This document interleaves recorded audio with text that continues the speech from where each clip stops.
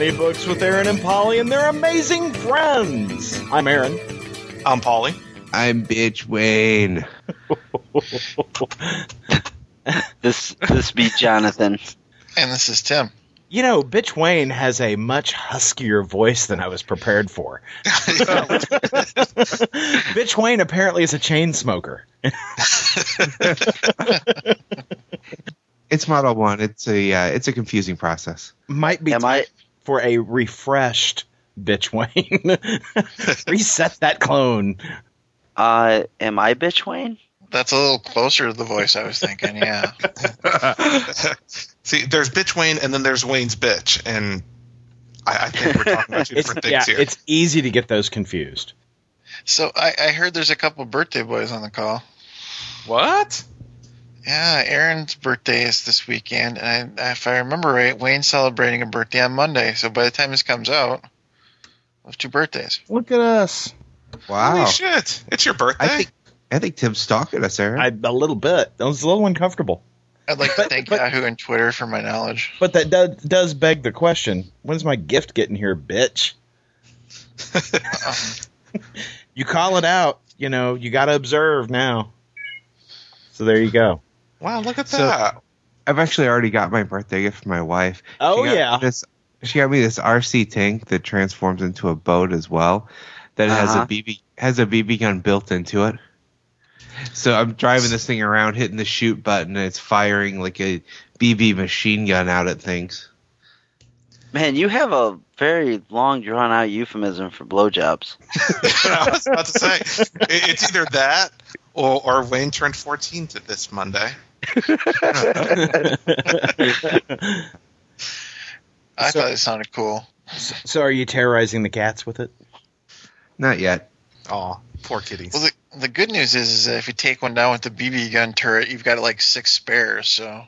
I have even more animals in my house right now. We're dog sitting, so we've got 3 dogs and 2 cats right now. That's hard. Hard. My wife, actually, since we're talking about cats, brought a new cat into our home last Monday. So now I have 3 cats in my house. And it's rough living, let me tell you. now I have 4 living beings in this house that choose to ignore me. But before we go there, well, we're not even going there. But anyway, when is your birthday, Aaron? My birthday is August 28th. Look at that. Yeah. I'm a Virgo. You're a Virgo. Yeah. I enjoy long walks on the beach and turn-ons or comics and slow dancing. Turn-offs, mean people. And clowns.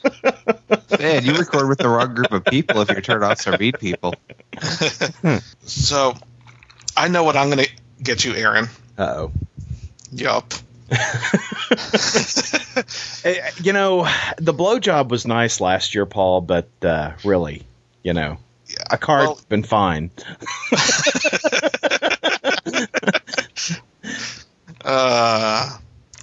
Well, in addition to that, earlier this week I was at Target. As a bigger dude, you know, I find myself liking places like Target to pick up T-shirts and polo shirts and stuff like that because they carry shirts in fat guy sizes. Uh-huh. You know, I mean, you know, I get my double XL there, and you know, I paid the $2 extra or whatever the fuck it is, and let me tell you, Target has a whole row of comic book T-shirts that go from small to single XL. Shit ain't right, man. What type of world do we live in where Target doesn't carry double XL? That stuff drives me crazy. It's done to taunt us. They know that the people that really want those clothes generally wear 2X or higher. So yeah. They intentionally buy only up to 1X. It's a Wolverine shirt in a medium. That's great. Speaking of T-shirts, one of my listeners sent me a T-shirt as a gift. And? It's the Guitar Hero logo. Uh-huh. Only, you know, it's parodied to be Skin Flute Hero. Instead of the guitar sticking up out of the top, it's a guitar-like penis. Nice. Awesome. I'm wearing it right now. So does the electric fake crowd cheer for you when you wear it too, Jonathan? Because that would be cool.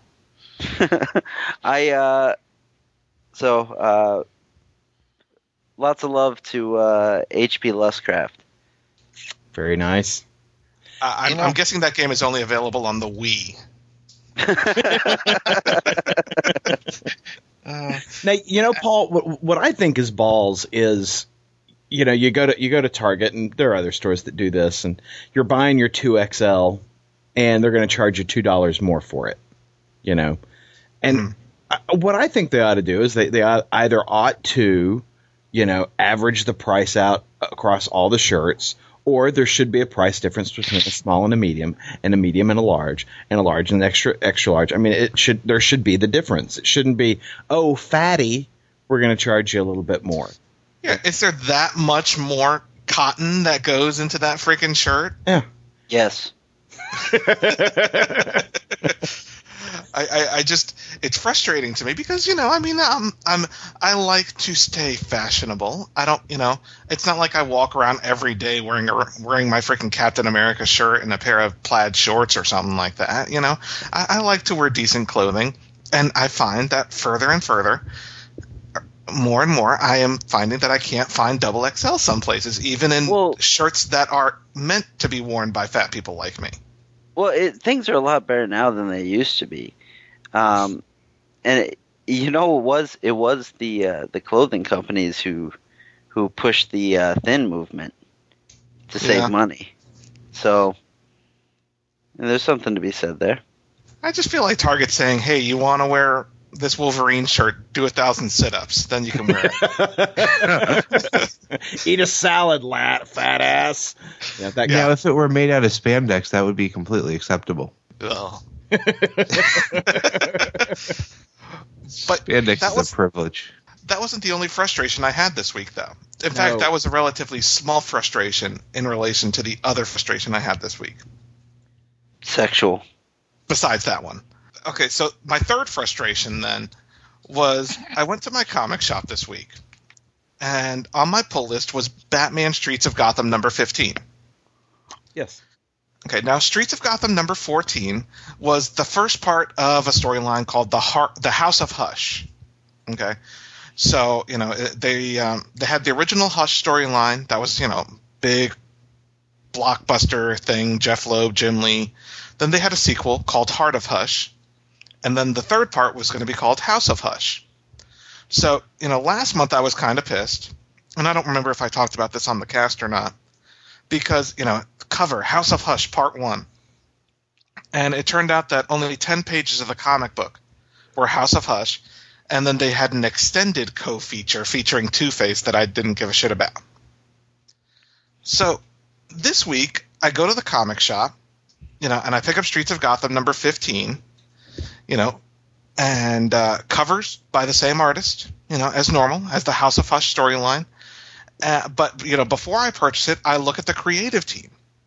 And I realize that Paul Dini and Dustin Nguyen, who are the creative team for House of Hush, are not on the cover. And I flip through the book, and it's not issue 2 of House of Hush. So I came home, I went online. DC Solicits, DC's website, is still promoting this as the second issue of House of Hush. The cover is by the usual artist. The book is still $3.99 for essentially what's an extended co-feature. And so basically DC Comics is lying to its fans. It's trying to intentionally mislead its fans to pay $3.99 for a regular-sized book. Not even the book that people want to buy. It's just an extended co-feature, and it's it's all done entirely dishonestly, and it's so frustrating to me. This is the second time they've pulled it on that series. So did you buy the book? I did not. I put it back on the shelf, and I on their website, it's kind of funny. If you look at DC Comics' website, it shows this month's issue 15 as House of Hush Part 2. Then they show next month as House of Hush Part 3. Then they show the following month, October, as House of Hush Part 4. And then in November, the solicit for November shows House of Hush Part 2. Again. So I'm guessing we're going to get 3 issues of extended co-feature before we get to House of Hush Part 2. And not only that, they're still charging $3.99, even though it's not a full book with a co-feature. So are you out for this storyline? You're going to wait for the next Hush storyline, Hush Puppies? Hush Puppies. How long have you been saving that one, Jonathan? Oh, long. I'm like, come on, Paul, take a breath. Yeah, come on, breathe. I don't know. Even when it comes back, I don't know if I'm going to pick it up because I'm that pissed off about it. I think it's dishonest. And the fact that, it's 2010. In 1984, I could understand how no one would know that something changed until they picked up a book and realized it was a fill-in issue. But even then, there would be an editor's note on the front page. This one, there's no editor's note. There's nothing on the website. And the cover is by the same artist to fool people into buying the book anyway. You know what they're trying to say, Paul? That people who read Batman Streets of Gotham are dumbasses, so they'll never notice. Basically. But I noticed. I am not that dumbass. It just really angered me. Everybody gets a little lucky sometimes. Clock is right twice a day. Unless it's military time. So let's go beyond that. Let's go beyond Batman Streets of Gotham. Let's go to a book that didn't make me as angry. Hold on. We got to take a step.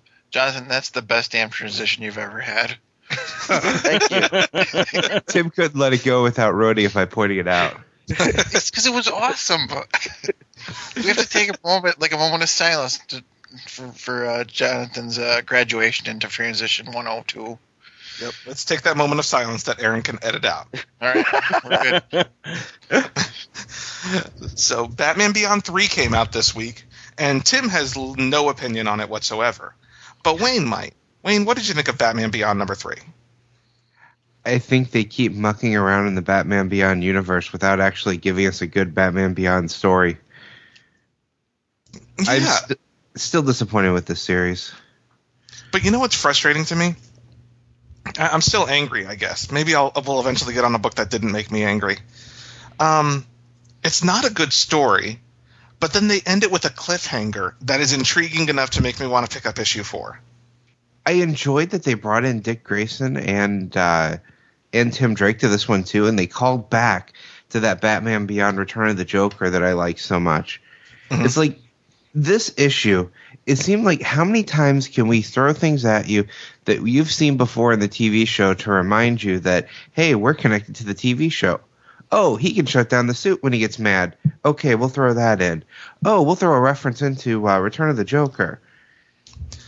But, for every reference they throw in, they get everything else entirely wrong. If this book takes place after Return of the Joker, Return of the Joker, Bruce Wayne had fully accepted Terry McGinnis as Batman. Yeah. Yet in this, he's still giving him a hard time. And in the middle of a fight, even though Terry's getting his ass kicked, and, he can hear that, Bruce Wayne says, you know what, I'm going to turn off your suit because you're not answering me.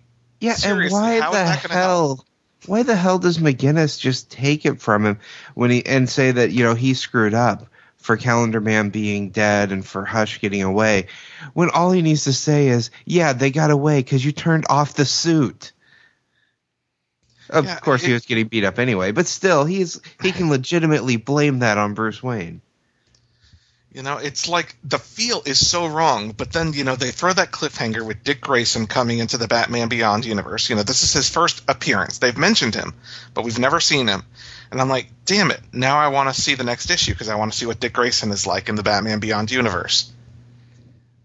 It's like it's kind of funny because you're sitting there and Bruce Wayne was Batman for, how many decades, and now listening to a Monday morning quarterback, the new guy. It's pretty funny. He would be a crotchety old bastard about it, too. Like, you didn't throw that batarang at high enough RPM. Da-da-da-da-da. Why is it old when bastard is acceptable? This isn't crotchety old bastard. This is, I don't trust you, and I'm building an army of robots to back you up. it doesn't fit in with the story, with the progression we saw in Batman Beyond. If this truly takes place after Return of the Joker, I'm disappointed in the story, but I don't know. I like the idea, I like the universe, but the writing is just kind of piss poor, to be honest with you. Who's doing the writing on it, on the ongoing? Adam Beechin. And was it Paul Cornell who did the annual, or was it Paul Levitz? I can't remember. It was actually Levitz. Levitz. I wish they had gotten him to do this, because that guy can write. Yeah. That guy respected the source material. The book just is not amazing, and it needs to be amazing. Like Spider-Man. But we're not on Spider-Man yet. Good try, though.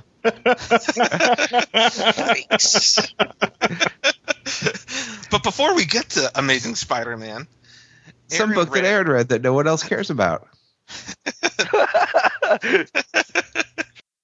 So, Wildstorm released Ides of Blood #1 this week. It is a creator-owned book by Stuart Paul and Christian Duce. And I was kind of intrigued by it. The premise is that Caesar comes back from conquering the barbarian lands and brings back vampires with him. And so, vampires in ancient Rome. And I was kind of intrigued by it, thinking, historical setting, vampires, Romans. What's not to love? And vampires. Wait. Is Duce spelled Douche? Yeah, I go to Aaron for all things Duce. Duce. All right. Go ahead. Anyway, this book sucked. I hated this book. I hated the writing on it. I hated the artwork on it. The writing is very modern. I don't expect to see Romans using the word "wow." It was very, casual in the language and the conversation between the characters. The coloring, they were trying to, blood red skies, that kind of thing, but the coloring and the inks were rather muddy. And just didn't do a very good job of making the images work and flow. In fact, every page looks like every other page. Really strongly disliked this book. I was very disappointed. So, anyway, big fail, Ides of Blood. It wasn't amazing? No, nothing at all. It wasn't amazing at all like a certain arachnid superhero might be. Oh, Hulk.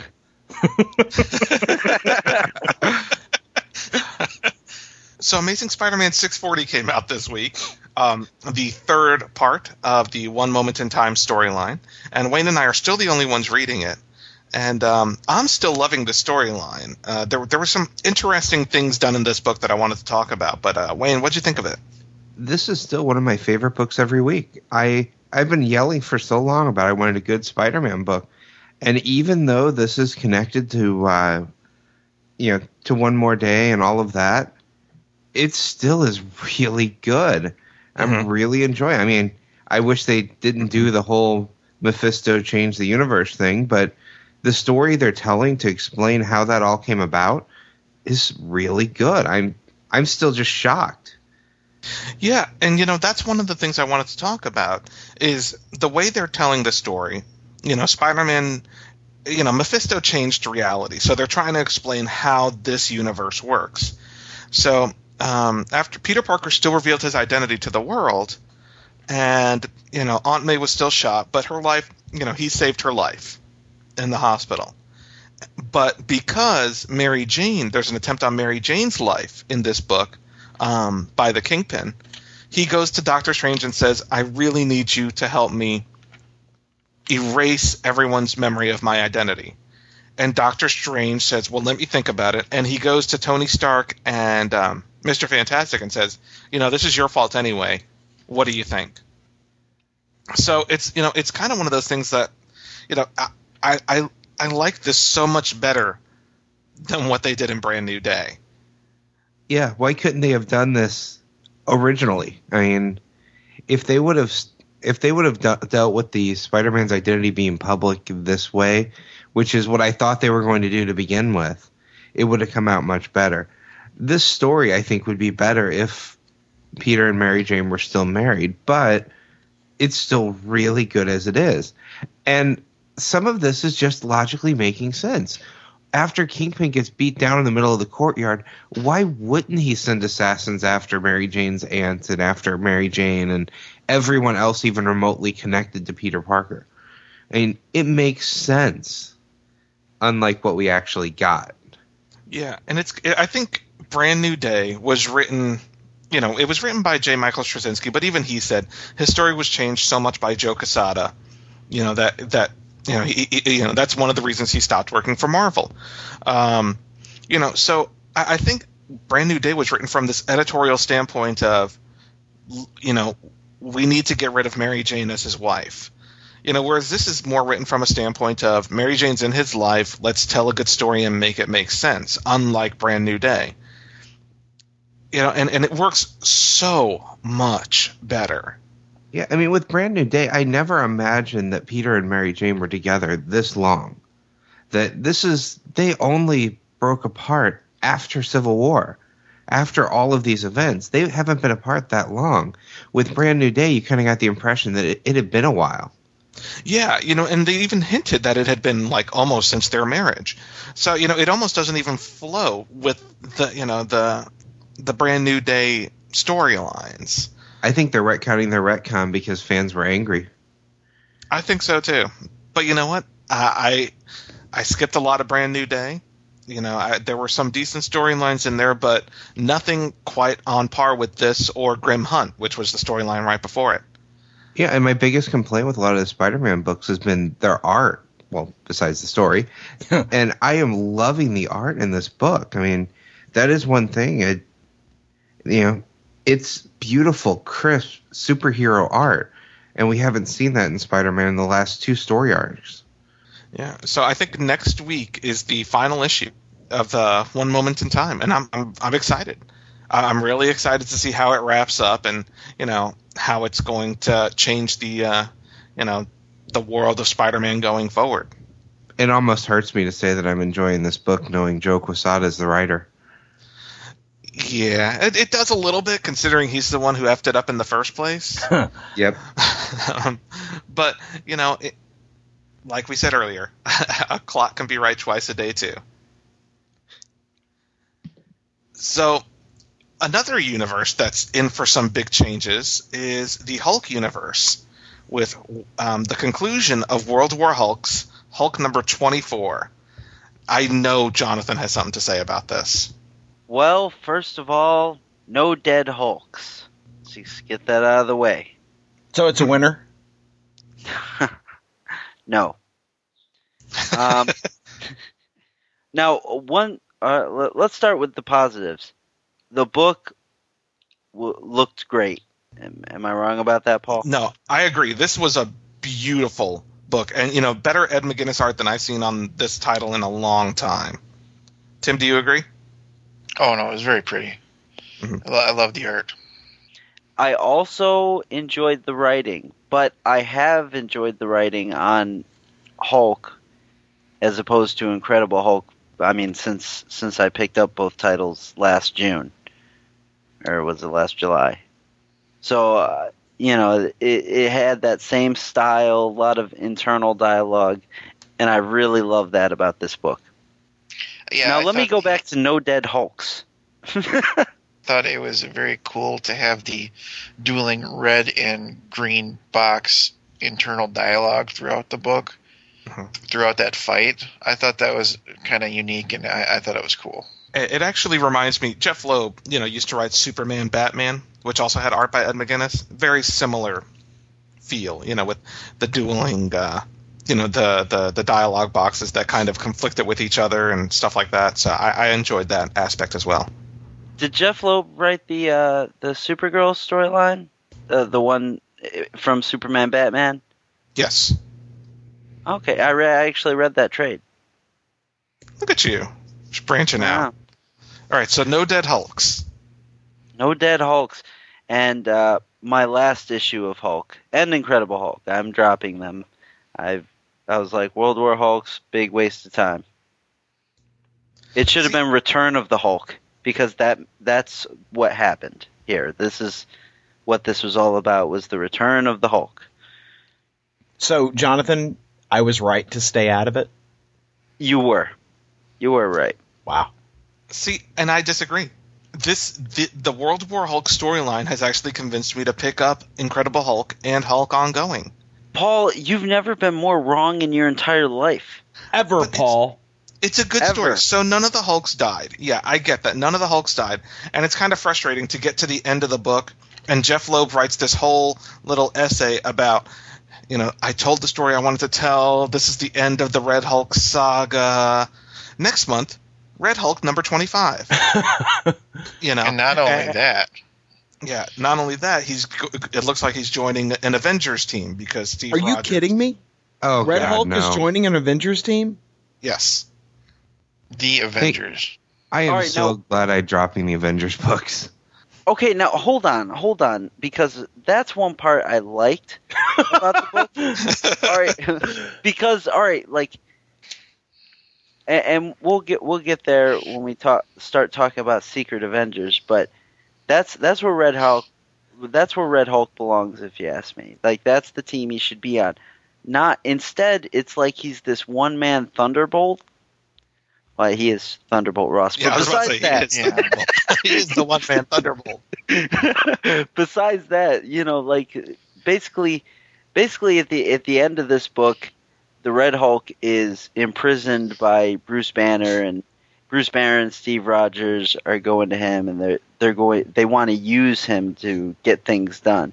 I'm just like, why don't they just put him on the Secret Avengers? But of course they can't do that, because then this book might end. No, And they I'd be can't okay do if they put him on the Secret Avengers, Jonathan. They're going to put him on the Avengers with No. Iron Man and Thor. Yeah, they are. And so now I get the joy of seeing John Romita Jr. draw Red Hulk like a fucking tomato on VeggieTales.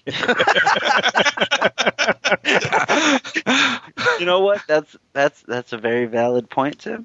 That's the quote of the week, Tim. And also, Paul and Tim, we should talk about the return of the Hulk, because he's not the Hulk that we might remember. That's true, and that's something that kind of confused me a little bit, because an Incredible Hulk was like, I guess, just one big fight sequence. But Hulk number 24, it's the Banner Hulk. It's Smart Hulk again. Yet he can still change back to Bruce Banner. So it's kind of, and I don't know if we've ever seen that before. We've seen Smart Hulk, but I don't know if we've ever seen Smart Hulk that can change back to Banner at will. Yeah, he's a fully in control Hulk. Yeah. So I actually like that idea. And when we on our Funny Books After Hours, that was one of the things that I had actually mentioned, as far as what would our ideal Avengers team be. And I said, a Banner Hulk, a Hulk that keeps the smarts of Bruce Banner, and so I like that idea, and that's one of the reasons I'm sticking with it, is because I prefer Smart Hulk to Dumb Hulk. Well, now I'm suddenly interested after hearing that. How many other Hulks are in the book, though? Hulk baby. Teen Hulk. You've got She-Hulk shows up just long enough to take a pot shot at Betty Ross. That was awesome. Way to go, Well, Super. which She-Hulk are you talking about? Considering Sensational She-Hulk. you've got 3 She-Hulks, you've got A-Bomb, and then you've got red and green Manly Hulk. And then there's Lady Dead Hulk. And there is Scar, son of Hulk. Oh yeah, that's right. Can't forget about him. So there's like 7 of them. And Nelson, cousin of Hulk.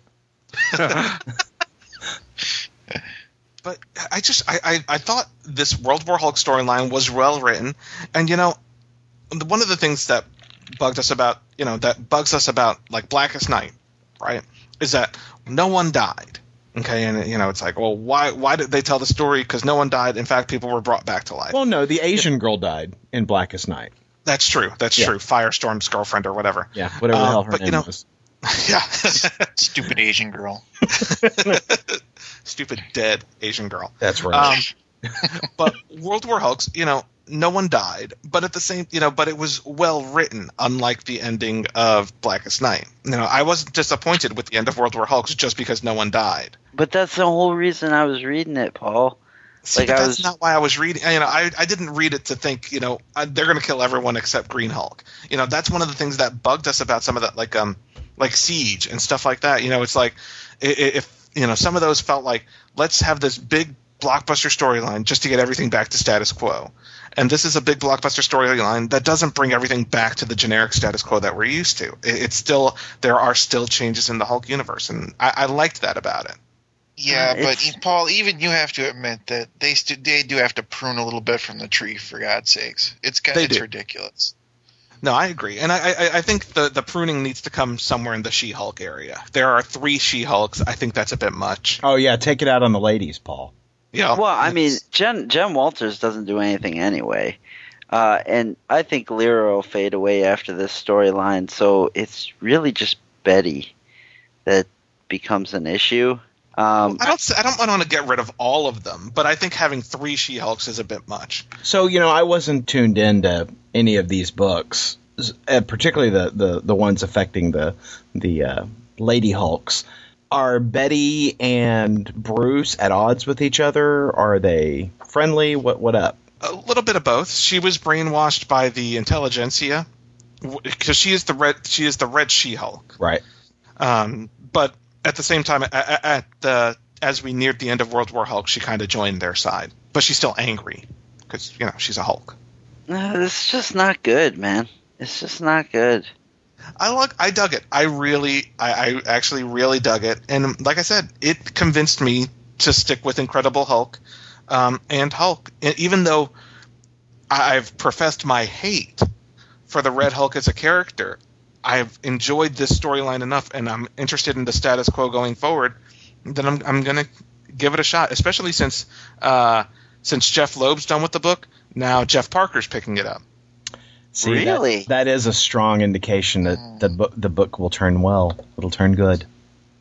So that's kind of a hook for me, No, even the powers of Jeff Parker cannot save this book. I'm out. And that's it. I'm done. Yeah, Jonathan's done. So, Tim, I know you weren't collecting Hulk before World War Hulks. What are you going to do now that World War Hulks is over? I think I'm getting Incredible Hulk because I like Scar. I'm not so sure about Hulk itself. So, we'll see. Yeah, I'm definitely picking up the next issue of Hulk 25. I'm going to pick up the first Jeff Parker issue and see how it is. Because, it's especially since Incredible Hulk is going bi-weekly. That would be 3 more books a month. Oh, Hulk is going by. That's what I heard. Yep, Hulk is going by. Red Hulk, Blue Hulk, Pink Hulk. But I don't know. I enjoyed it. I'm on board.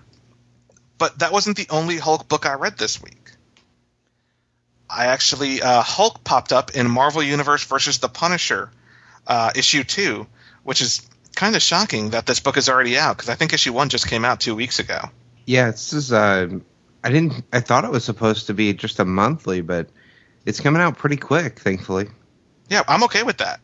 Yeah. I really am, especially since I'm enjoying the storyline so much. Yeah, I really loved this book. All the Deadpool stuff in it, I thought was kind of interesting. I mean, I don't think Deadpool should be able to rebuild himself from having his head and everything else chopped off and buried throughout the city, but it's still funny. Yeah, and the issue was a little less dark than the first issue. The first issue kind of had all the background of the outbreak and had all the depressing moments of the heroes dying and turning on each other, whereas this one was a little bit more action heavy, and had Venom and the Hulk but I dug it. I'm still digging the storyline, and if you're not picking it up, I would suggest definitely picking up in trade. But I did have an issue with it. All right, let's hear it. Aaron did not pick up this book because of the art on the cover. Yes. Now, the art of the first issue did not bug me. I thought it fit the story. As we get into the second issue, the art is starting to bug me. And to clarify, the art on the interiors is similar to the cover art, right? Correct. Yeah. It's the same artist, Goran Parlov. I guess the big bad of this storyline has been revealed to be Spider-Man. He's patient zero. He was the first one to show symptoms of the outbreak. And I'm loving how everyone's afraid of him because he's a spider and everyone is his prey. I mean, spider webs all over the place, picking up any survivors so he can eat them. Mm-hmm. And not only that, all the spider-based villains like Venom and all of them actually work for Spider-Man now. They're part of his I won't say entourage, but cannibal entourage or whatever the hell it is.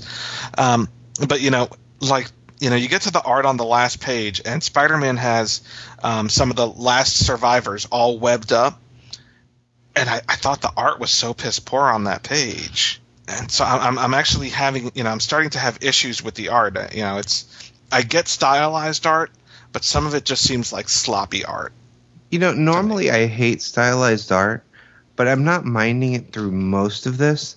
That last page that you're talking about, I agree. I had huge issues with the art on that page. Other than that, though, I kind of like the style they're going with for a darker story.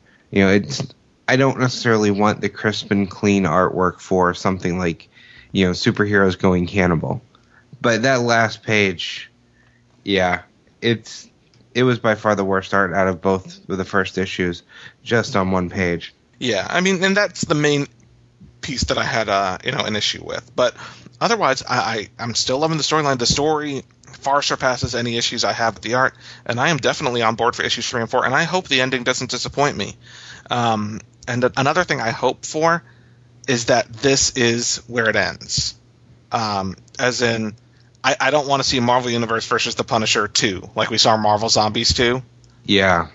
I hope this is a done-in-one storyline with an actual ending that I can enjoy. It doesn't lead into something else or, hint at a larger universe. I like this just being a one-shot, a one miniseries deal.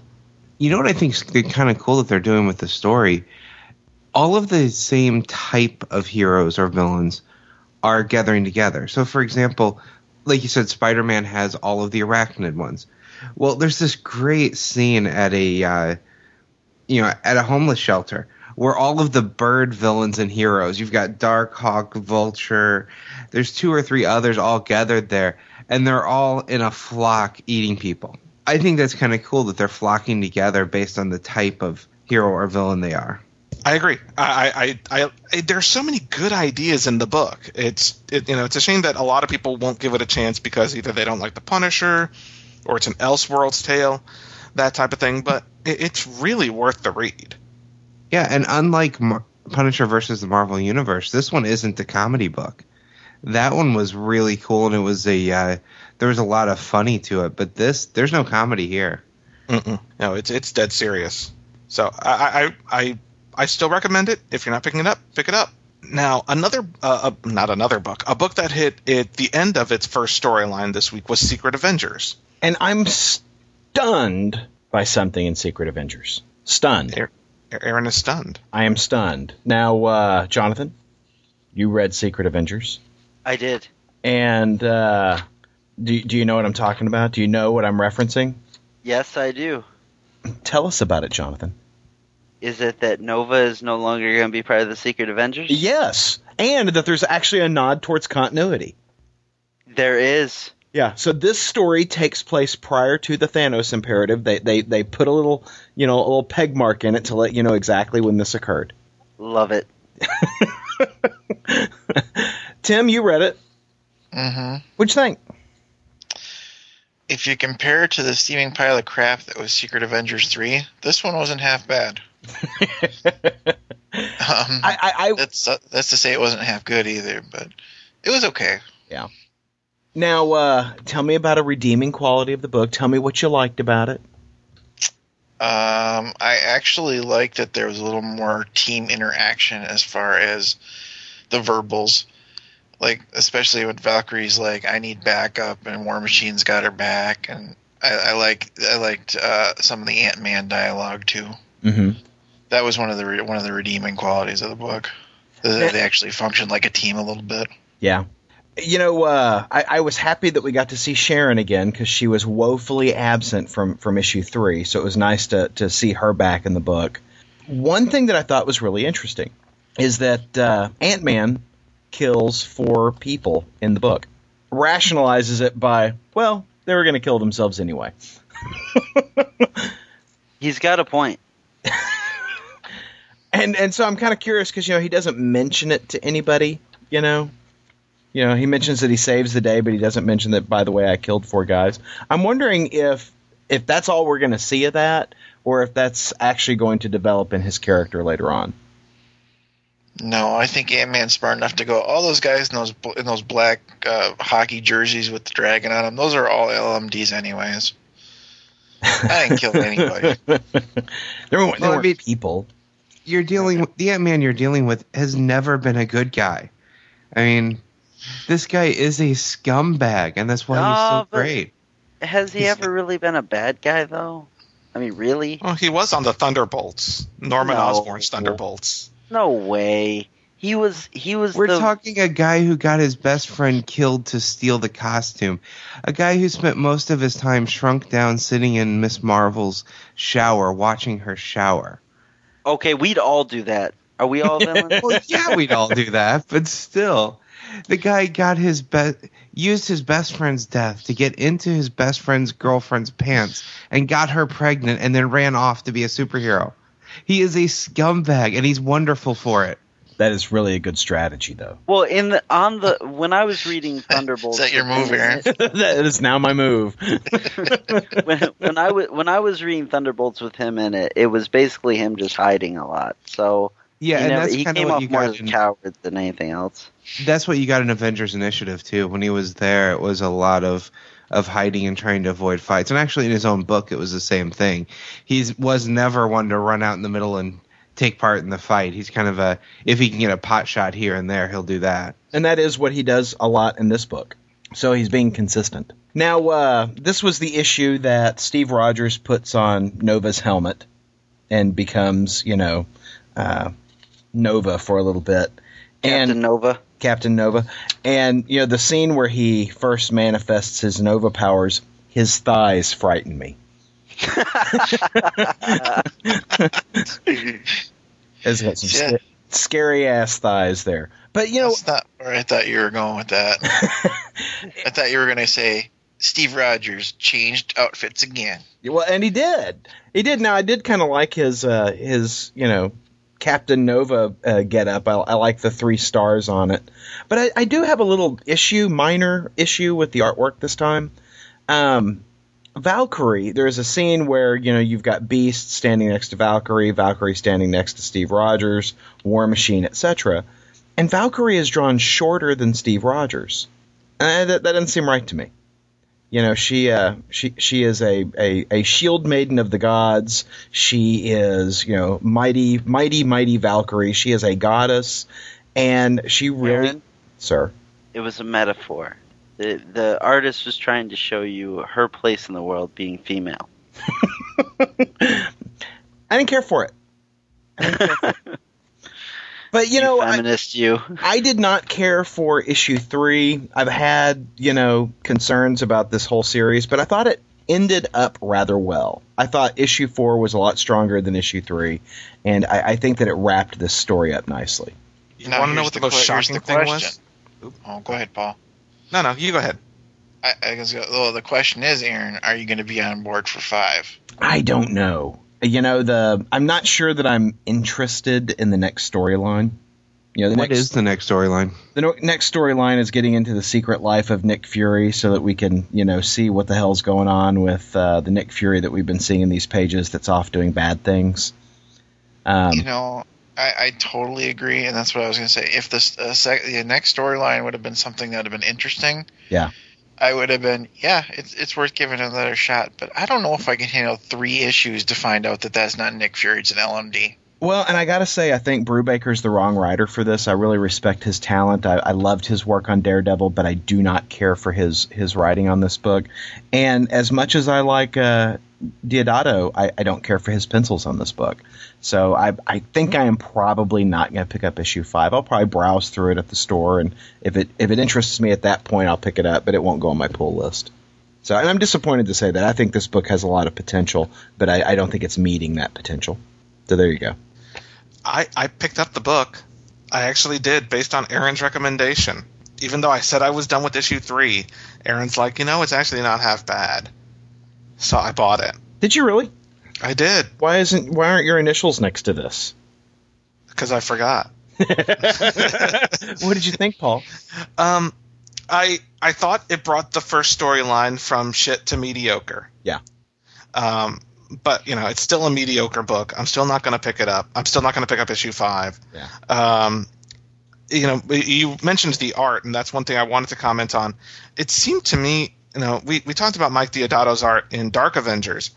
I don't know if he's being rushed here or what, but the art style's different in this book. It almost seemed like he was trying to channel Neil Adams a little bit in some of the scenes. Mm-hmm. Am I the only one who felt that way? Yes. I saw Neil Adams in it. Like the scene where Ant-Man is flying away from the nuclear explosion.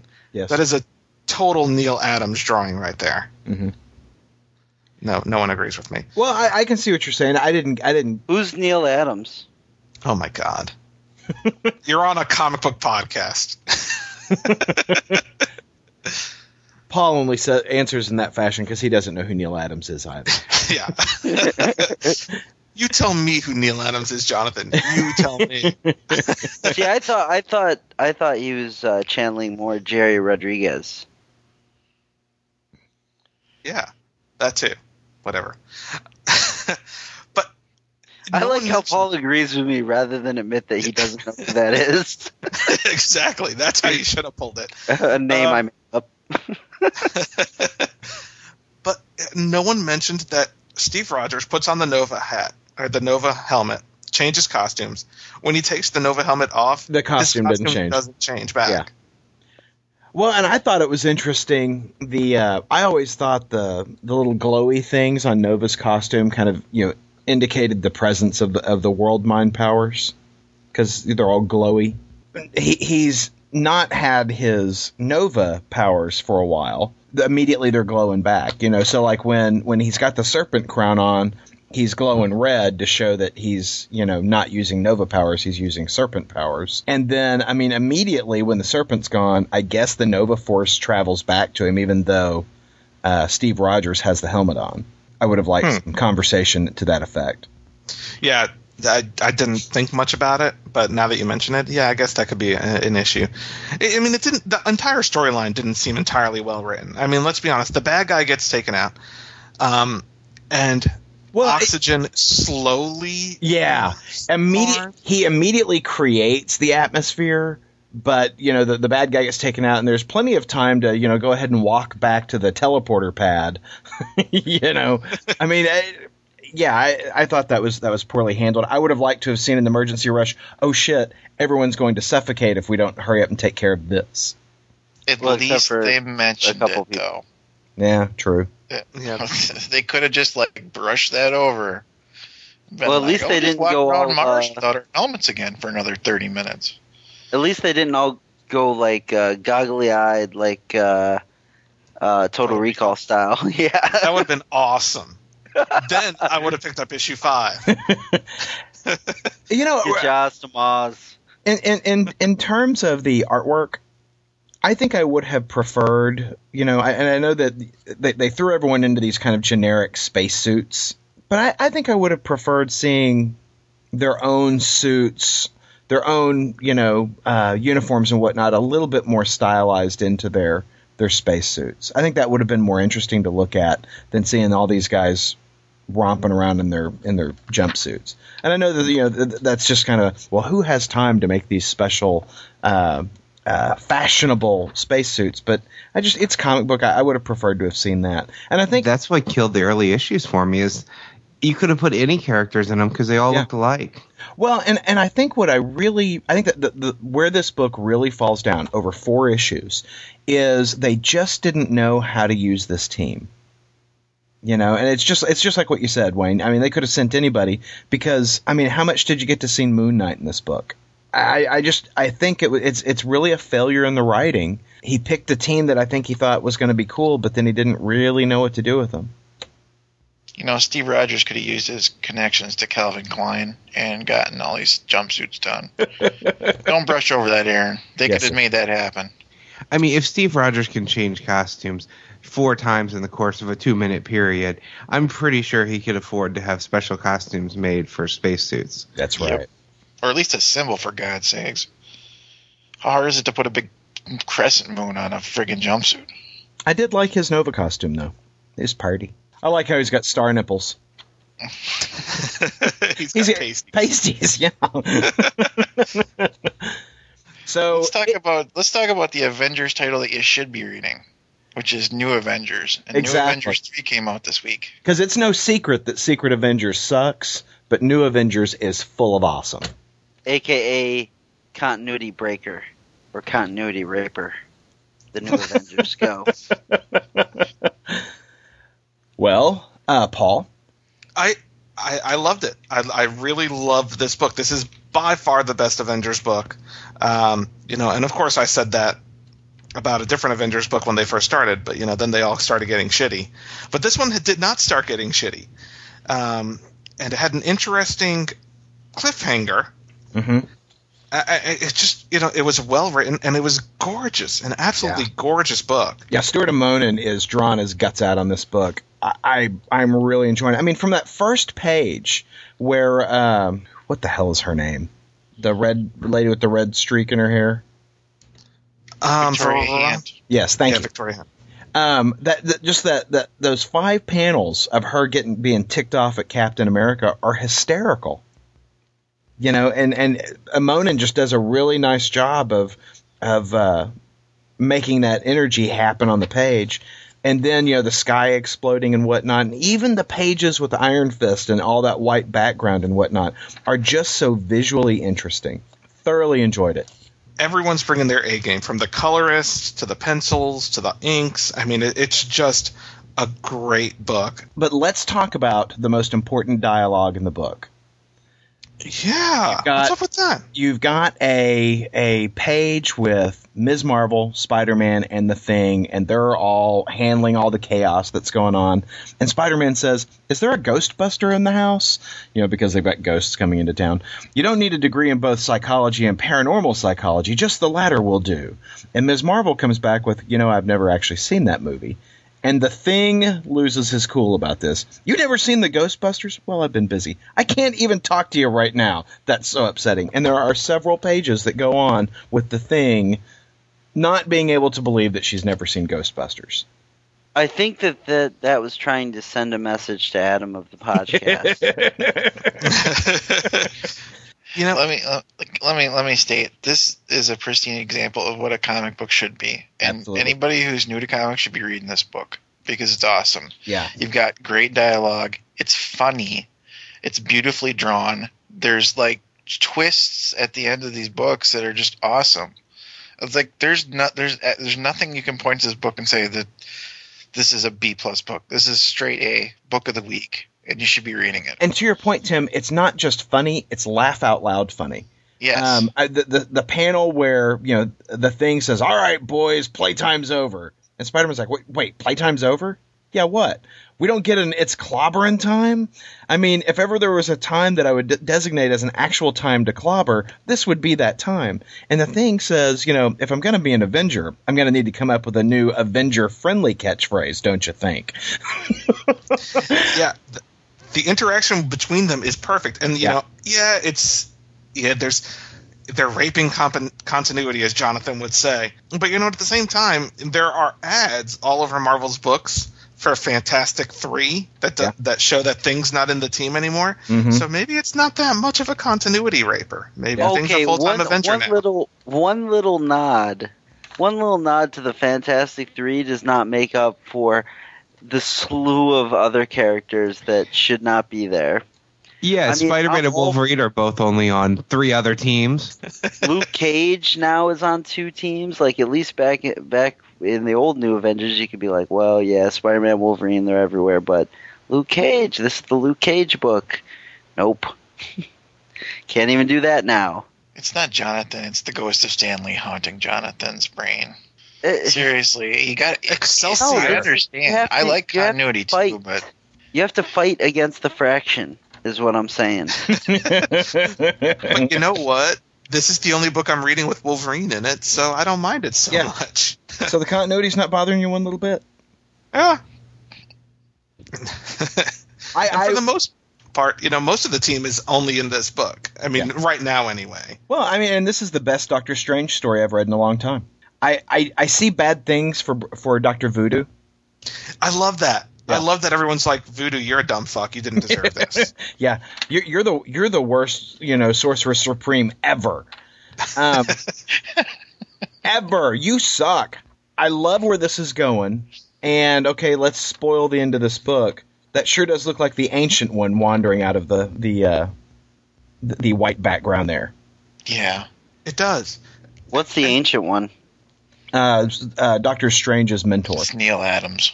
And he, and the last I saw of the Ancient One, and I'm sure there's probably been an appearance since then, but he became one with the universe, and had not been seen in the Marvel universe for a while.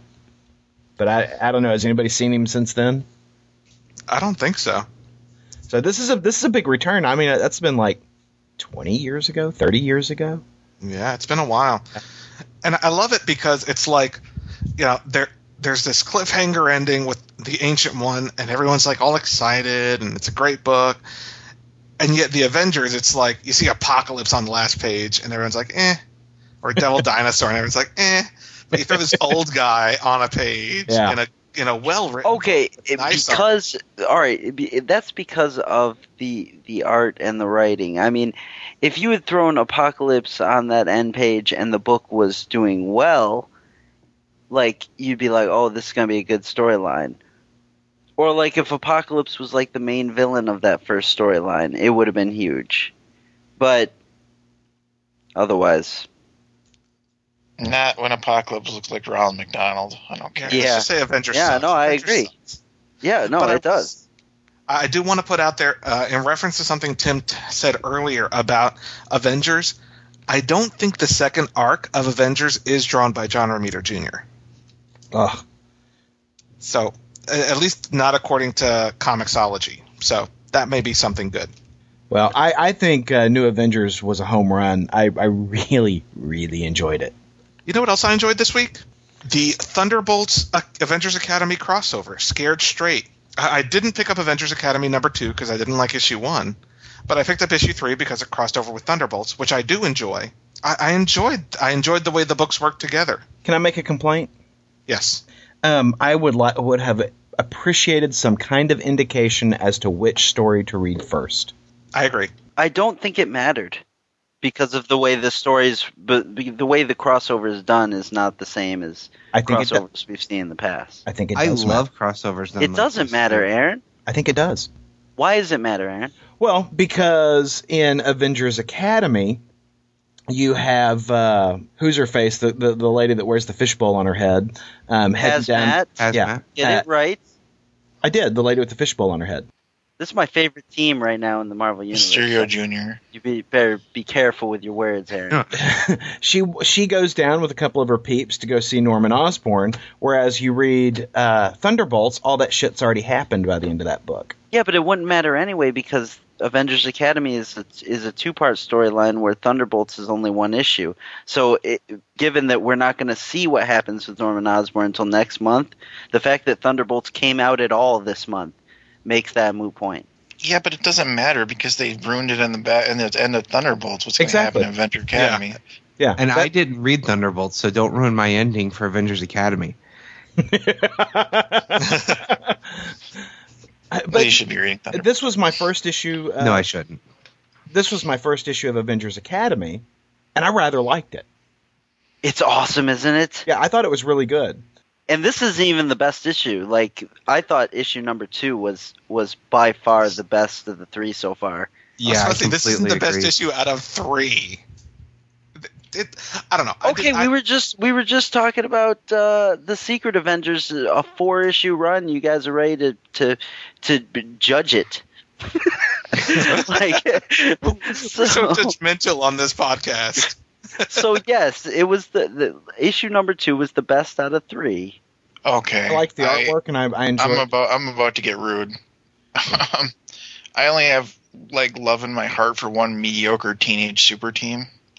Well, that wouldn't be Teen Titans because they're not mediocre. They just suck. They're not teenage either. What are they, like, in their 30s now? They're in their teens. They just have been for 30 years. I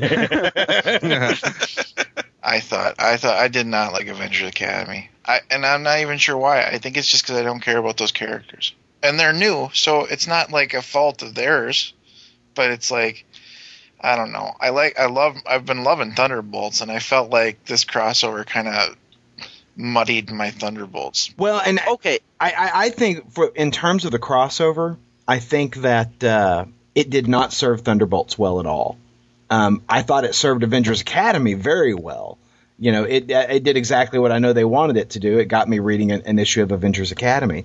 But while I still enjoyed Thunderbolts, it seemed like it let some of the air out of the sails of the story that I was enjoying. You know, when you end issue 146 with, you know, that big dramatic scene with Man-Thing and Crossbones and Ghost, you know, in the Mach 5 armor, and they're all getting ready to throw down on the Cthulhu guys, and you open up with the Avengers Academy guys walking into onto Thunderbolt Island or whatever it's called, it really takes away some of that energy. I mean, this book should have opened up on where we are on the third page. And I agree with you there, Aaron, because, I mean, I could definitely see Thunderbolts being hurt by this crossover. Avengers Academy is my book of the week this week. Mm-hmm. Thunderbolts was my least favorite book this week. So that I really didn't like this issue of Thunderbolts. Especially, man, this art is really getting to me. I really don't like the art on this book. See, I love the art. Same here. I love the art. Yeah. You guys are out of your mind. Oh, it's now I just know I'm weird. right because I completely disagree with Jonathan. No, it's Well, my concern with this book, with Thunderbolts, is that I like the team. I love the writing. I love the art. We're already getting them into another crossover with the next issue.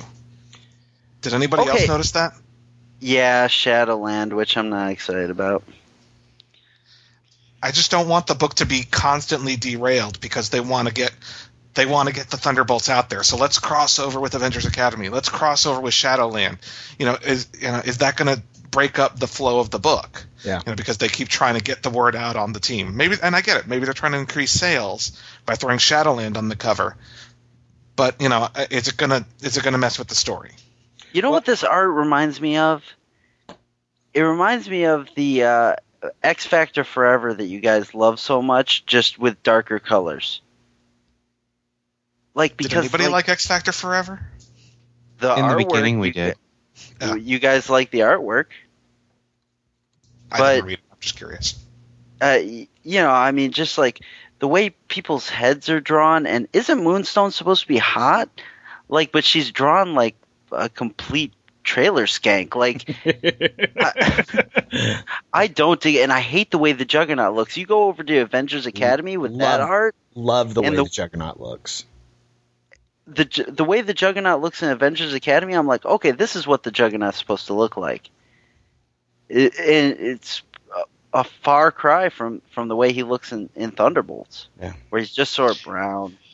Honestly, Jonathan, in Avengers Academy, that looks like Juggernaut like year one, where he's like bright and shiny and things are okay, and I'm not in jail, and like Thunderbolts seems like the dude that's been through the friggin' war. Exactly, and that's kind of why I like it. Same here, because that whole team looks like they've been through the dang war, including Moonstone, who's supposed to look hot. She looks like she's got some miles on her now. Well, and I said this the last time we talked about Thunderbolts. I think they're drawing her that way to show just how nuts she is.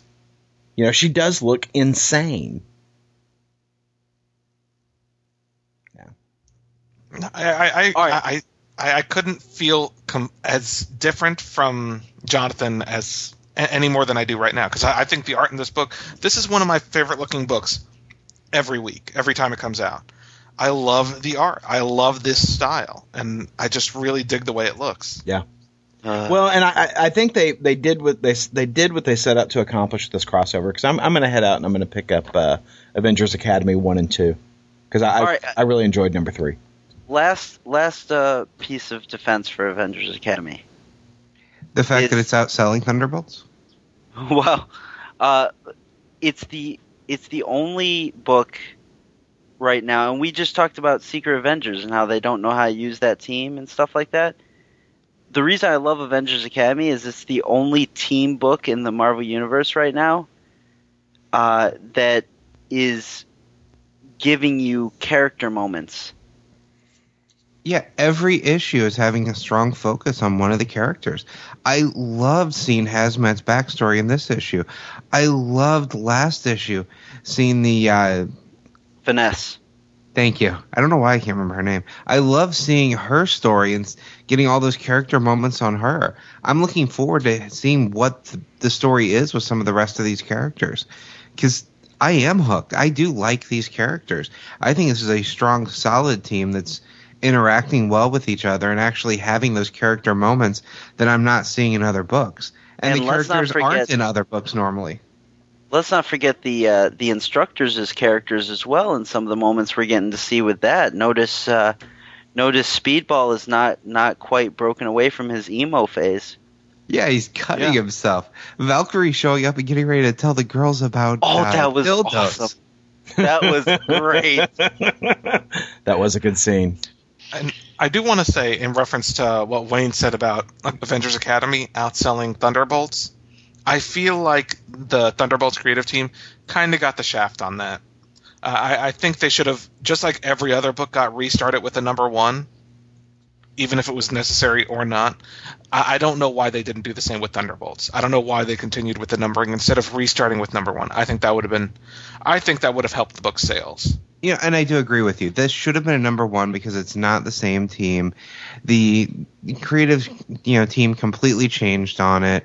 The direction completely changed, and it probably would have got more sales if it were a number 1.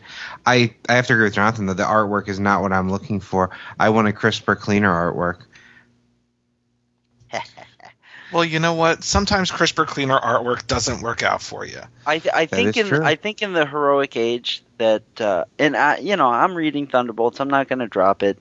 I'm even going to stick around for the Shadowland stuff, even though I'm not reading Shadowland. But I just don't feel like the Thunderbolts are as necessary to have around as villains.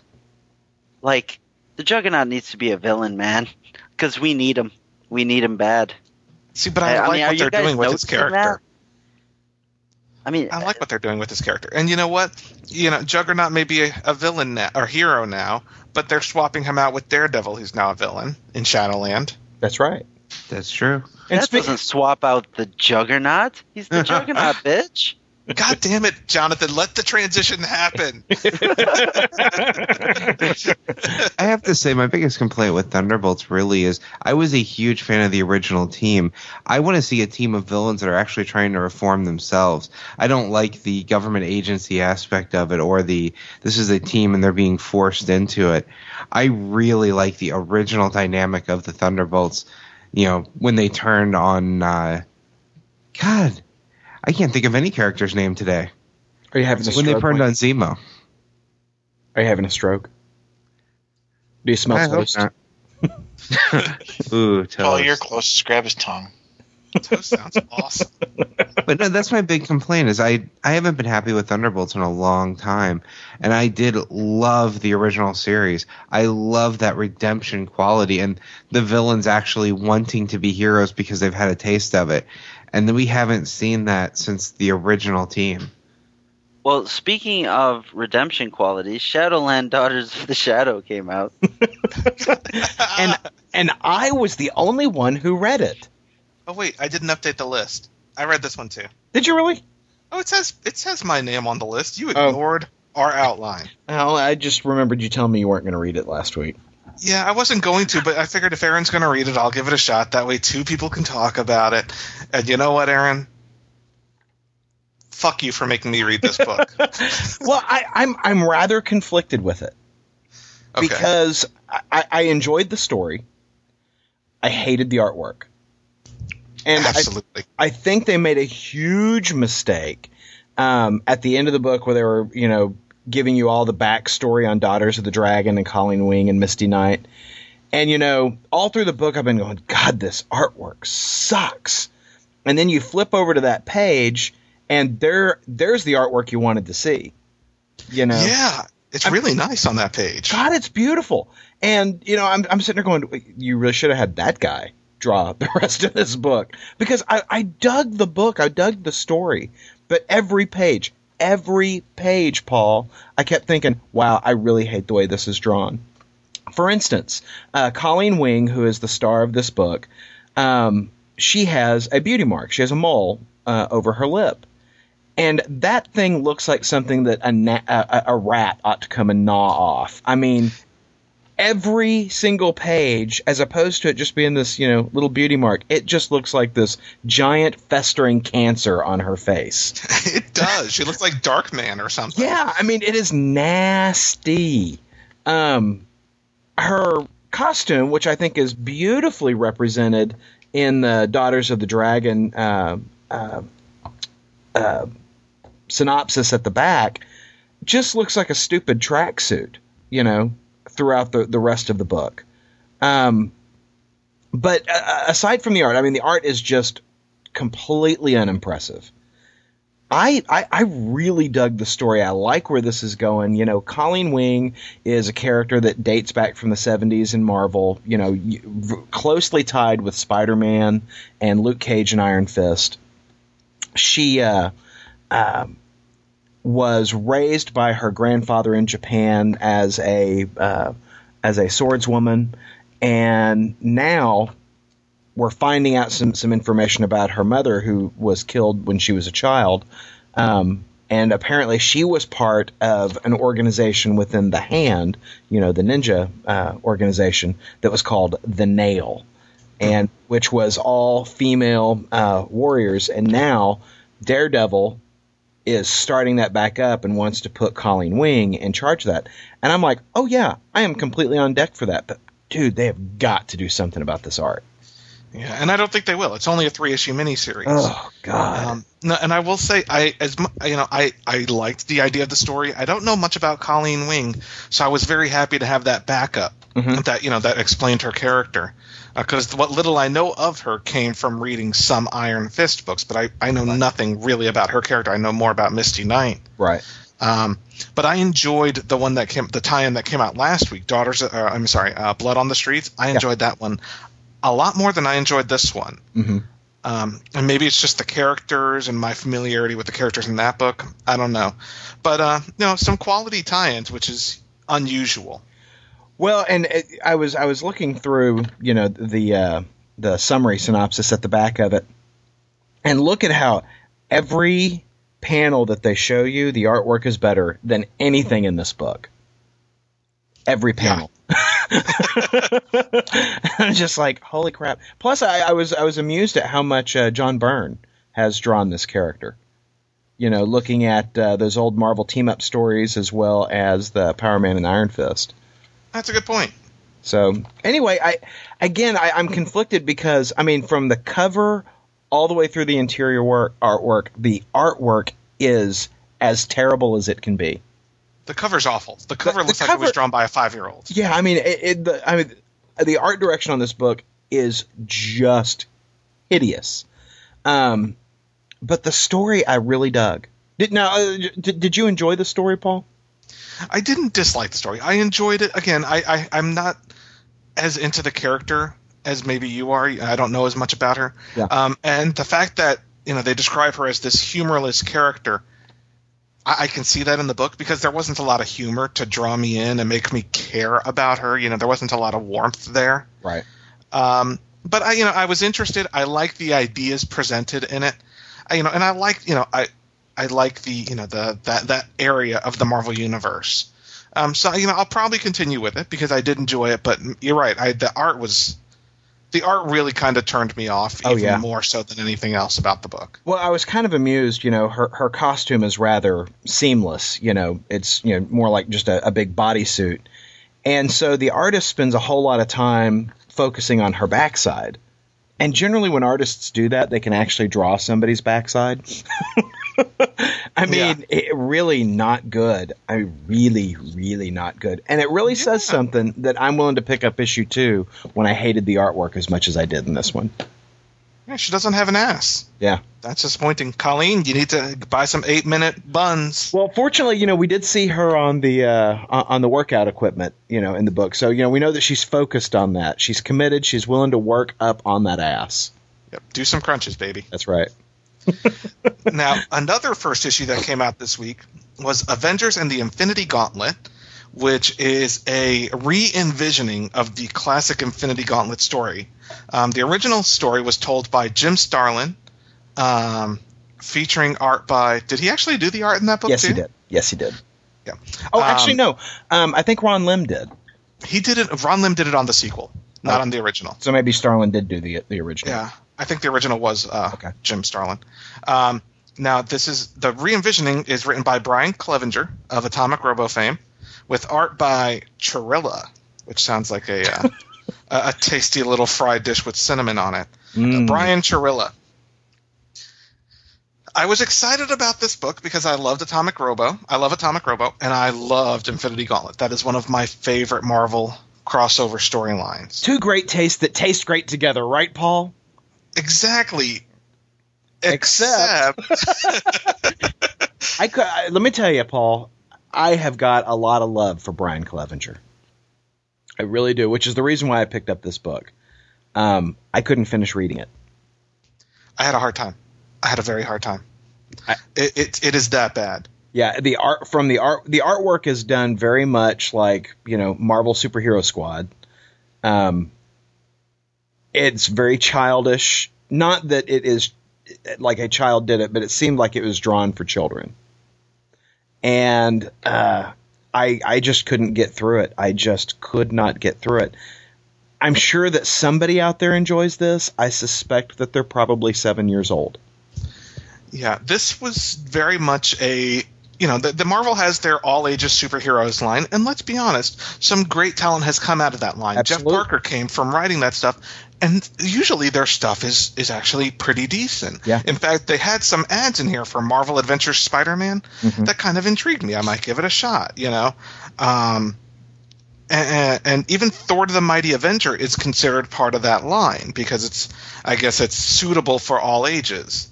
Now, I didn't realize the story was part of that line when I first picked it up.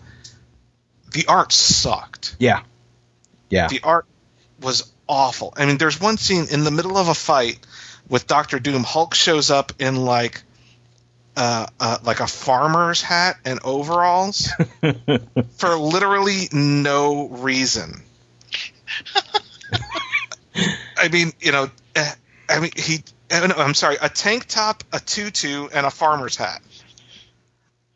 For no reason whatsoever. And there are some funny dialogue pieces in it, which you would expect from Brian Clevenger, but it's so just it's awful. It's an awful book, and I hate to say that. Same here. I felt bad, but I could not finish reading it. I blech. There you go. One more time. Blech. And again, it doesn't take away from my love of Brian Clevenger.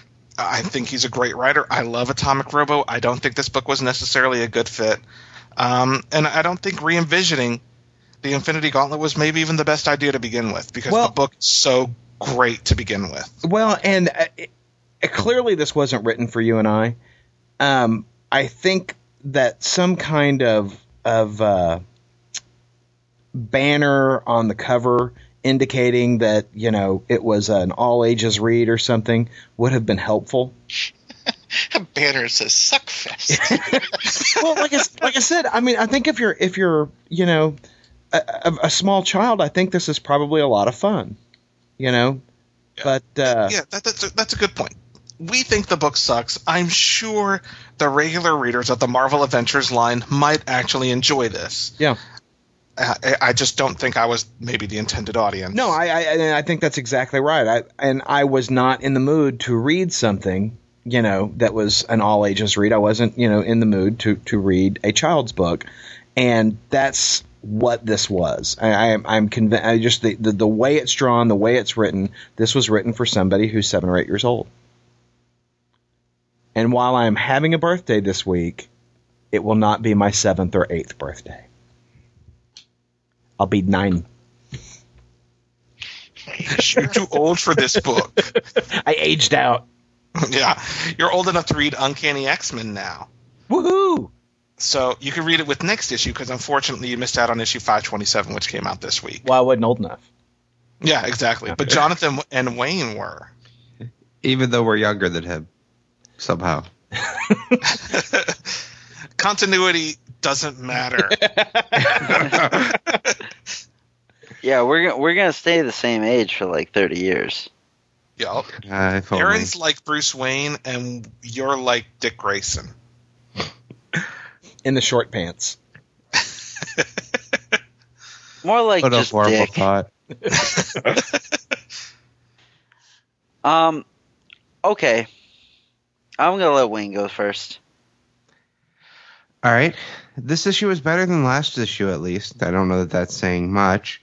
I dislike that Emma Frost is going on a date with anybody that'll, take her out, while still proclaiming to be completely loyal to Cyclops, and then going into PMS moments throughout the book. I don't like this whole, these mutants are having a problem developing, so Hope has to show up and pull that out of them. I don't think they really know what to do with Hope now that she's back, and they're certainly not giving her personality in any of these books, that's for sure. I did like some of the conversations Emma had on her dates. I liked the, I liked the conversation with Tony about, wanting the mutants to come more out into the open, even though we've already seen that conversation. I liked the fact that he doesn't remember the last time they met. I liked the Namor hitting on her because that's kind of in character for him, and him giving the whole speech about how, Cyclops was wonderful, in war, but what's he going to be like now that his war's over? The one thing I really did like about this book is Wolverine calling Cyclops on his lack of emotion. That Wolverine, of all people, is the one telling him, you're not dealing with your grief. So there are bits and pieces to this that were interesting enough to me that I think I'm going to give it another issue. I'm not giving up on the title yet, but there was a lot that I didn't care for in this book. Yeah, I mean, I like some of the character moments, but it just doesn't feel... I mean, I think my problem with the X universe right now is it's too big. It's too big and too confined, and they don't have defined teams on any of the multiple X books, which they could easily do. Yeah. And so, like, I don't feel like these are real characters. Like,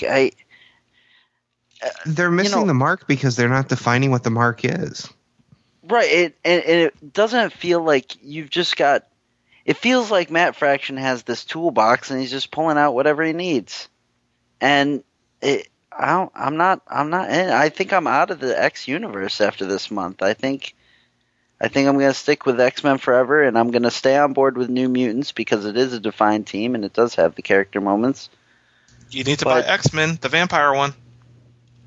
No, I'm definitely not doing that. I said I'm giving Uncanny another issue because there were some threads in here that I enjoyed, but for the most part I was disappointed. And the artwork, I really hated the way they drew Emma in half the scenes they drew her. I agree. I didn't like the artwork. I feel like, I don't know. It's just, it's not, like, I guess Fraction's trying to tell a story, but he's taking away from the thing that I think drew a lot of people to the X-Men from the get-go, back when I was reading, and maybe later on, is, the characters. The characters are what define the book. Like, you can throw all kinds of plot on it, but if you're just using the characters interchangeably and not really defining who they are, then what's the point? Yeah. And all the complaints before about Captain America changing his costume, glancing through, I found at least 4 different changes of clothes for Emma throughout the course of this book. I mean, true, she is going on dates with 2 other men that aren't Cyclops, but still.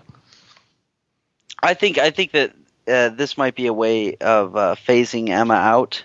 Maybe Emma's on the outs. Maybe they're looking for a resurgence of the Hellfire Club. Yeah, and it's sad because I never cared for Emma's character, and I'm finally actually caring about the character now when they don't seem to know what to do with her. Yeah, but I think that could be said about a lot of these characters. Like, what are they doing with Namor? What are they doing with Psylocke, who was in this book? What are they doing with Cyclops or Wolverine, who was just like chilling in a bar? Or, I mean, it's. I still have hope for X-Force. Yeah, good luck with that. I'll be picking that one up too. I don't see Kyle and Yost on that team, and I think that it was only through sheer will of those 2 dudes that book was good at all. So good luck with that. I think it'll just feel like another X-Men /Uncanny /Legacy /X-Force. So this was your last issue of Uncanny X-Men? Yeah, it's just, and especially because I'm reading, like, you're not reading X-Men forever. No. And I urge everyone should be. But when you're reading something that, I mean, it's kind of like how you guys feel about Secret Avengers differently than I do because you're reading New Avengers and really like it. Well, I'm reading a better version of the X-Men with better storytelling and better character development. So why do I continue to pay for this book? And so, yeah, that's it. Makes me sad, but I'm out. The Last Phantom. I think we were taking a moment of silence. Moment of silence for Jonathan leaving the X-Men universe. But yeah, moving into our indie spotlight, Dynamite Entertainment produced or released, I don't know, first issue of The Last Phantom this week. Now, I've always been a huge fan of the Phantom character. Same here. In at least as far as American-produced comic books, I've never, since DC did him back, produced comics back in the day of the Phantom, I haven't been the hugest Phantom fan as far as comics are concerned. I love the movie. I didn't think there was anyone else in the world other than me that enjoyed that movie, Paul. Oh, I love the hell out of that movie. The one with Billy Zane? Y'all. Yep. I even liked the recent TV movie that was on Sci-Fi Channel. But they already played it and I missed it. Damn. Oh. But, this is I don't know necessarily why it's called The Last Phantom. Well, I guess I do, because in the book his child is killed. But, he's still young enough. He can have another kid. And that's not the established wife we've seen before. We've seen future Phantoms in other stories. I don't get why they're calling it The Last Phantom. When I picked it up, I didn't realize it was going to be about Kit. I didn't think it was going to be about Kit Walker. I thought we were going to look into a distant post-apocalyptic future or something. But that's not the case at all. No, not at all. It was, it's a modern-day storyline that basically disregards a lot of continuity, other than, past continuity is still in place unless it took place in modern day. Because this is the modern-day Phantom, I guess is what they're saying.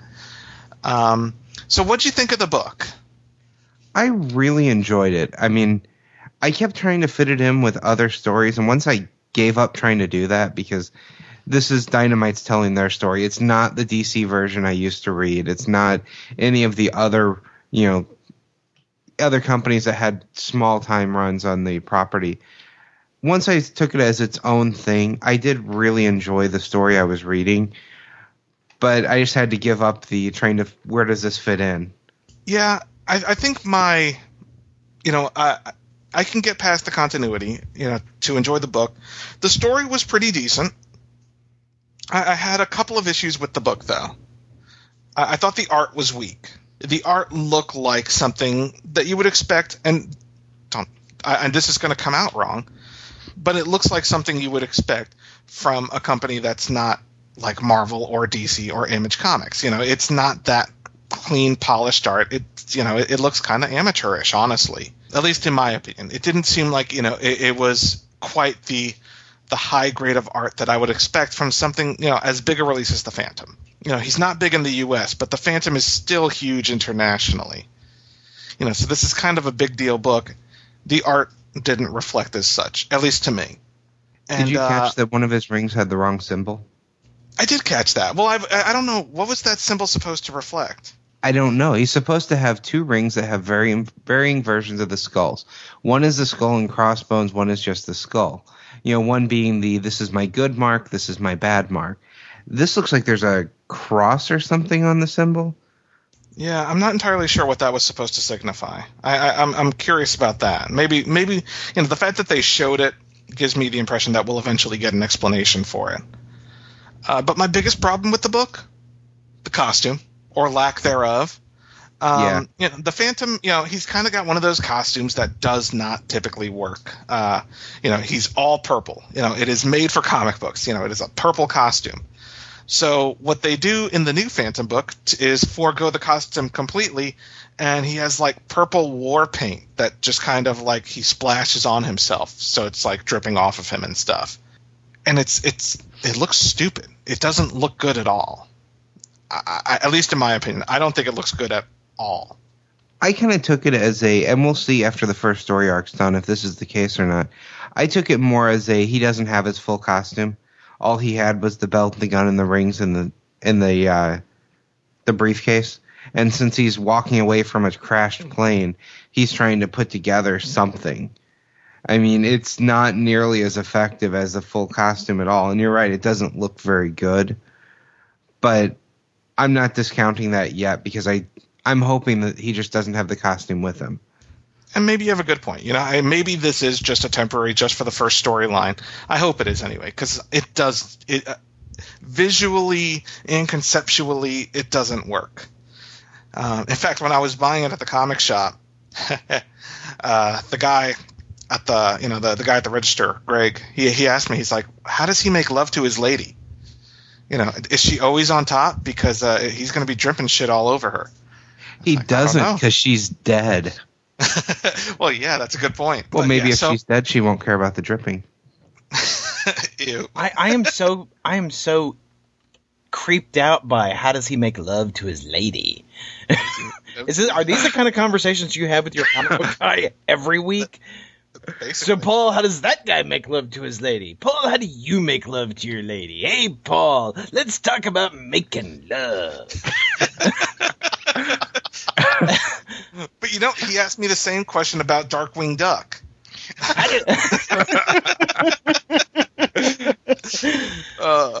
Darkwing Duck. He doesn't wear pants, so there you go. Yeah, easy. That's how. Number 3 came out this week. Now, Wayne and I have been reading this book the entire time, but we haven't talked about it because we don't want everyone to make fun of us, just like I don't talk about Casper. But I guess after 3 issues, we couldn't reserve the entire time. The entire time? It's only 3 issues, Paul. And you talked about it the first week because that's why I went out and bought it. Oh, yeah, I did. Yeah, Paul. Whatever. I don't listen to this shit. Hey, Paul, what about some continuity? I'm retconning continuity. Darkwing Duck rapes continuity. How can he be here and in Duckburg? Darkwing Duck isn't in Duckburg. DuckTales is in Duckburg. Darkwing Duck's always been in St. Canard. Seriously, are we having this conversation? We just did. I believe we are. Just did. Yeah. Okay, well, next week is what if we were writing Duckwing Duck? How about that? Yeah, I don't think I have much to say because this is my book of the week. I think the question is more, how can Launchpad be in Darkwing Duck and in Tailspin? Launchpad's not in Launchpad and Tailspin. Tailspin? Okay. No. You guys. Okay. He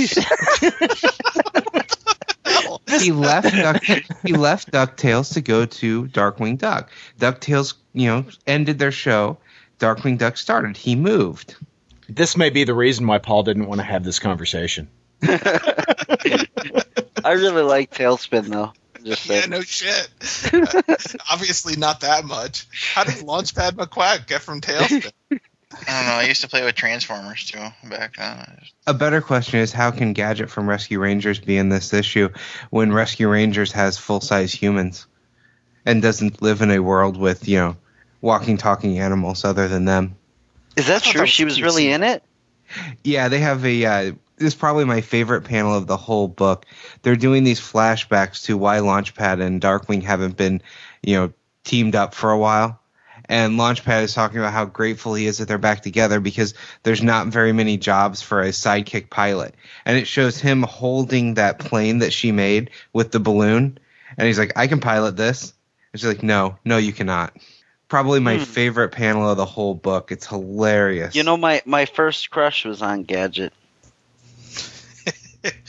only not the mouse, the inspector. Oh yeah. I almost respected that. If you had a crush on a mouse, I could accept that, but a crush on someone that's mostly machine, no, I can't go there. Think of what he can do. Think of what he can do. Go Gadget cock. That's all I'm right. saying. Go Gadget John Pleaser. Yeah. I'm loving this book. I really am. And it's one of the things that I don't like about Boom Studios' kids line, at least the Disney characters, is a lot of it's reprint material from international stories, like the Uncle Scrooge and Mickey Mouse stuff. But this is original artwork. It's got a well written story. I enjoyed the book. I wouldn't say it was my book of the week, but I loved it. I think my huge level of nostalgia for Darkwing Duck probably colors it a little bit in my eyes because I'm just loving this book so much that, despite there being some really good books this week that I really enjoyed, Darkwing Duck was still my book of the week, and I still, had the most fun reading this book out of any of the books because it is fun. It's fun. It reminds you of the TV show. They keep giving little callbacks here and there. I love the little things they throw in, like Gadget, like Launchpad holding up a newspaper that shows Gizmo Duck being crowned the best liked hero, with Darkwing Duck just standing next to him with a tiny little ribbon on him. All of those moments just have me hooked on this book. So this was your book of the week. Before we go, we didn't actually say what our books of the week were. So round table, real quick.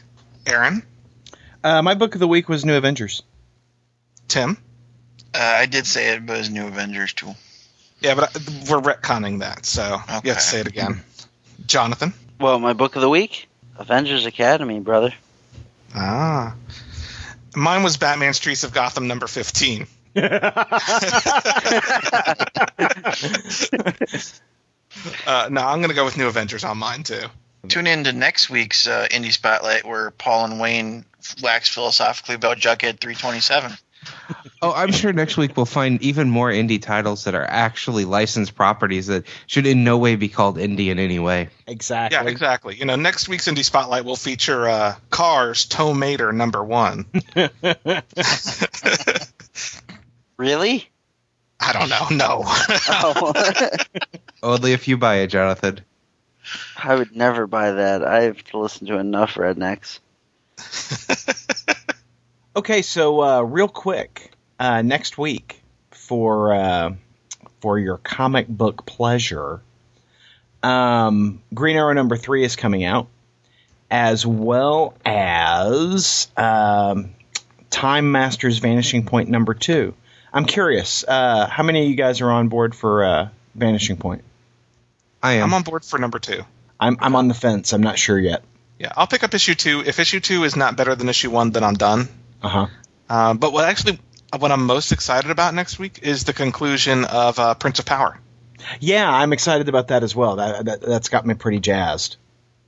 Yeah, it looks like a pretty light week for me next week, but I'm definitely looking forward to Prince of Power. Fantastic Four 582 comes out next week. I'm excited for that. There's a part of me that wants to pick up the Namor First Mutant number 1. No part of me wants to pick that up. Well, largely because I'm really jazzed by that Jay Lee cover. That Jay Lee cover looks awesome. I used to Aaron, read Namor when Jay Lee drew it, way back in the day. Mm-hmm. But which part of you wants to pick that book up? The reptile brain. Now, I do want to say there is Superman Batman number 75 is due out next week. I don't normally pick up the book, but this issue is written by Paul Levitz. Yeah. So, and his last foray into Superman Batman with that annual, I really enjoyed. So I might actually pick up Superman Batman 75. And it's got a very pretty cover by Frank Quitely. And actually some interior art by Francis Manupul. So, are you on board for Shadowland Moon Knight number 1? Oh, yeah, absolutely. Especially since, that's my only Moon Knight fix right now. Excited to see that Thanos Imperative number 2 got a second printing. Comes out next week. Mm-hmm. And, Wayne, Ultimate Comics Mystery number 2 next week. Yeah, I'm looking through the list. I got a lot of stuff coming out next week, actually. All right, well, you guys start your paper route so you can afford comics next week. Save up your pennies and nickels. Good show, guys. Thanks a bunch. Thanks, everybody. See ya. Later. Podcast theme music graciously provided by Mark Andrew Pope. For more information, visit markandrewpope.com. Funny Books with Aaron and Polly is a production of ideologyofmadness.com. No Spider-Man clones were harmed in the production of this podcast.